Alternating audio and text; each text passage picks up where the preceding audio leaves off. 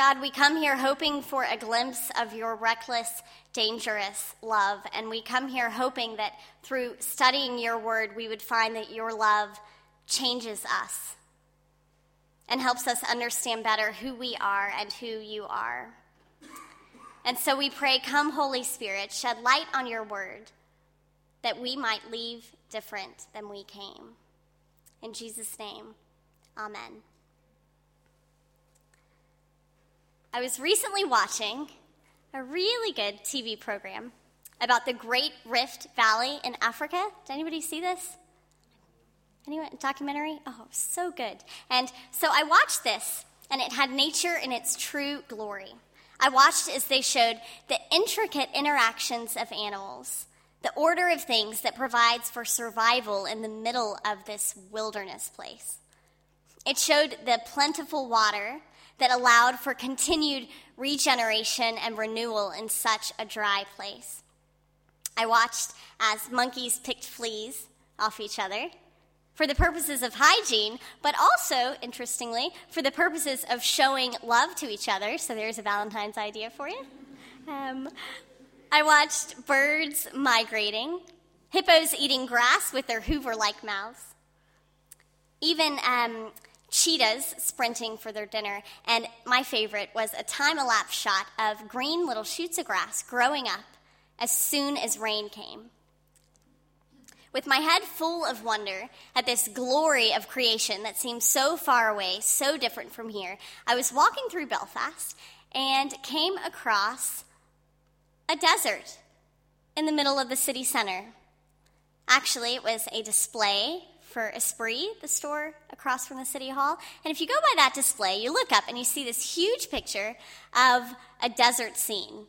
And you've got these incredibly desert chic cardboard cutout people who are standing in front of this desert scene looking really stylish. And you have even, the worst part were these tumbleweeds that were actually in the display that I'm sure are polystyrene molded and spray painted to look exactly like real tumbleweeds.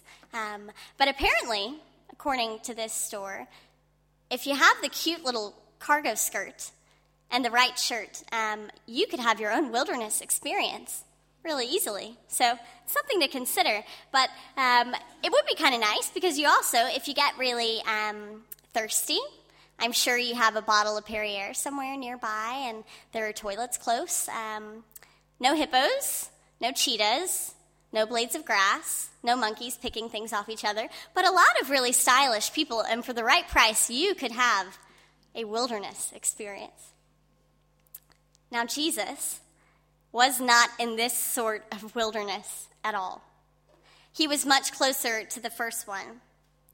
Our text tonight is about a real wilderness, and Jesus had no bottles of Perrier or energy bars to keep him going. He was famished. This story is one that's probably familiar to you. It's one that's common to be used at the beginning of Lent, which starts next Wednesday. It's that Jesus was led into the wilderness to be tempted or tested by the devil. But he was not led into the wilderness by the devil. He was led into the wilderness by the Spirit. He had just been baptized. He was about 30, and the text says that he had already begun his work. This wasn't his final exam before he could graduate as Son of God and get his diploma and begin his ministry. This was his ministry. He was full of the Holy Spirit and led by that Spirit to be tempted by the devil in the wilderness. Already having endured 40 days of temptation with no food, apparently, Jesus was now at the end of his rope. He was tired, he was hot, he was hungry, and somehow he was also the Son of God. His conversation with the devil begins with the devil saying, "If you are the Son of God, command this stone to become a loaf of bread." In Greek, this "if" is actually stronger than you might think. It actually means since. So the devil says, since you are the Son of God. So it's Actually, that the devil is acknowledging Jesus as the Son of God, but curious what it is he's going to do with that power and authority. The first temptation is the most basic. Jesus is starving, and the devil offers him food. If only he will grab the nearest stone, do an easy little magic spell Harry Potter would know, and he would have bread. The next temptation is just as lucrative. The devil shows him what, in the original language, is all the inhabited kingdoms of the world at the current time. It's kind of funny. All Jesus has to do is fall down in front of the devil, and he is really tired. He's probably falling down anyway. Fall down at his feet, worship him, and he'll have it all. Well, he'll have sort of it all. Notice that the devil can't really offer it all. All that he offers, all the power he offers is earthly power. He doesn't have the power of the kingdom of God to offer Jesus. But nonetheless, power is persuasive, and so Jesus could easily have caved. And then we come to the final temptation, the most crafty and cunning of them all. The devil twists Scripture and says that Jesus should throw himself off the top of the temple, a very significant place, and prove that he really has the power of the Son of God. The devil tells him that, as it says in Psalm 91, angels will be sent to pick him up so that he won't dash his foot against a stone. Jesus' response to the devil is fascinating. One of my seminary professors, Walter Brueggemann, wrote about this, saying that Jesus is confronted by the devil and is tempted 3 times, each time invited to act in obedience to the devil and thereby forsake his own vocation and identity. Each time Jesus responds to the devil to resist the denial and to refuse obedience, he does so with a quote from Deuteronomy. Jesus is equipped with a scroll, which is Deuteronomy, as his only and adequate defense against the seduction of the devil. The scroll is adequate. Brueggemann says, there are, of course, all kinds of dangers in this claim. Dangers of oppressive literalism and bibliolatry, which is a new word maybe, making an idol out of the Bible. These dangers, however, do not detract from the main positive point. Children of this text find the text to be an adequate place from which to muster an alternative existence in the world, in challenge against whatever the powers may be. This alternative existence is what Jesus is defining in his responses to the devil. He's using Scripture to speak of a new reality to the reality offered by the devil, to the reality of immediate gratification of having bread instantly. He says, one does not live by bread alone. To the reality of earthly power and glory, he says, worship the Lord your God and serve only him. To the reality of testing God through destruction, Jesus says, do not put the Lord your God to the test. Jesus was able to recognize that the devil was using Scripture as a means of destruction, not as a means to speak to a new and alternative reality. The devil was using Scripture against the person and work of Jesus in an attempt to destroy him and his mission. Jesus was using Scripture not as a destructive force, but as a constructive force to construct a new reality of the kingdom of God where instant gratification, political and financial power, and destruction are surpassed. It's interesting that the Greek word for devil means slanderer, for that's exactly what he does. The devil is slandering the word of God to use it as a tool for destruction. And Jesus stops it by not using the word as a weapon, but instead using the word as a beacon of an alternative existence that is beyond the devil's power. Now, Scripture does talk a bit about connecting a sword. One of our songs did, a sword with Scripture. It's kind of interesting, though. It doesn't ever say that the word is a sword. We have Ephesians talks about the sword of the Spirit, which is different than just any old sword. And then we have Hebrews talks about how the word is sharper than a double-edged sword. So this word is beyond any weapon. The time Jesus spent in the wilderness, wrestling against powers of darkness that were coercive and manipulative, claiming and embracing his identity as God's son, were incredibly formative to his ministry and vocation. For this time he spent in the wilderness was the beginning of his calling.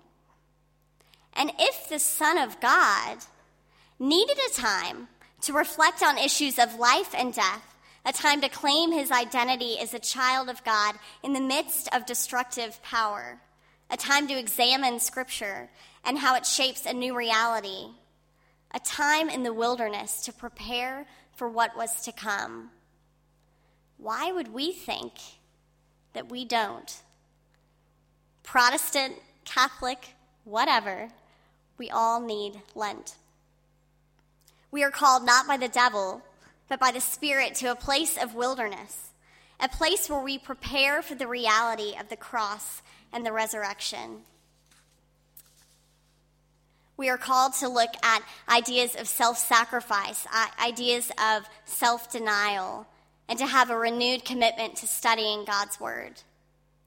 We are called to use the word of God, not as the slanderer uses it, not as a weapon of destruction and dehumanization against people who are different than us, but as a beacon that shines the new reality of the kingdom of God, a kingdom where justice, peace, and mercy reign. This preparation should involve the stripping away of those things that are just too tempting. Materialism, legalism, coercive power, overconsumption, and individualism are just a few, but I would imagine we can all think of the things that tempt us most. It should also involve letting the Word of God construct new realities within and beyond us. It involves a renewed understanding of prayer, of study, of generosity, and prophetic challenge to the powers that be. We are called to the wilderness. We are called to this place where we can clearly see the difference between the kingdoms of this world and the kingdom of God, where we can participate in the inbreaking of God into the world now. This wilderness means that we can't just go about doing what we want, spending what we want, consuming what we want, and assume that because we are Christians, it's ordained by God. This wilderness means that we can't use God's word as a weapon of destruction, but that we should use it instead to construct a new existence of justice and community.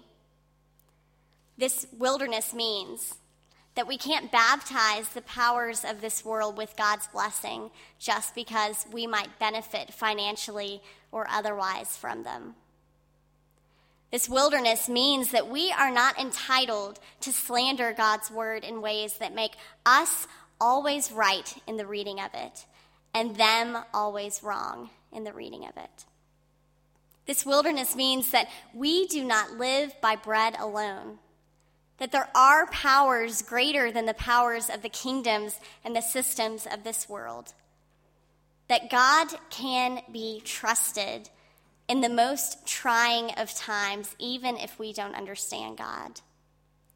That what we see is not all there is. That God's word is mighty and powerful, but must be used to create and not destroy. That a cross and resurrection are coming, but that we need to prepare for that experience. So let us embrace Lent, this wilderness time, confident that the Spirit leads us and goes with us, and that we go with one another. Amen. Please join me in prayer again.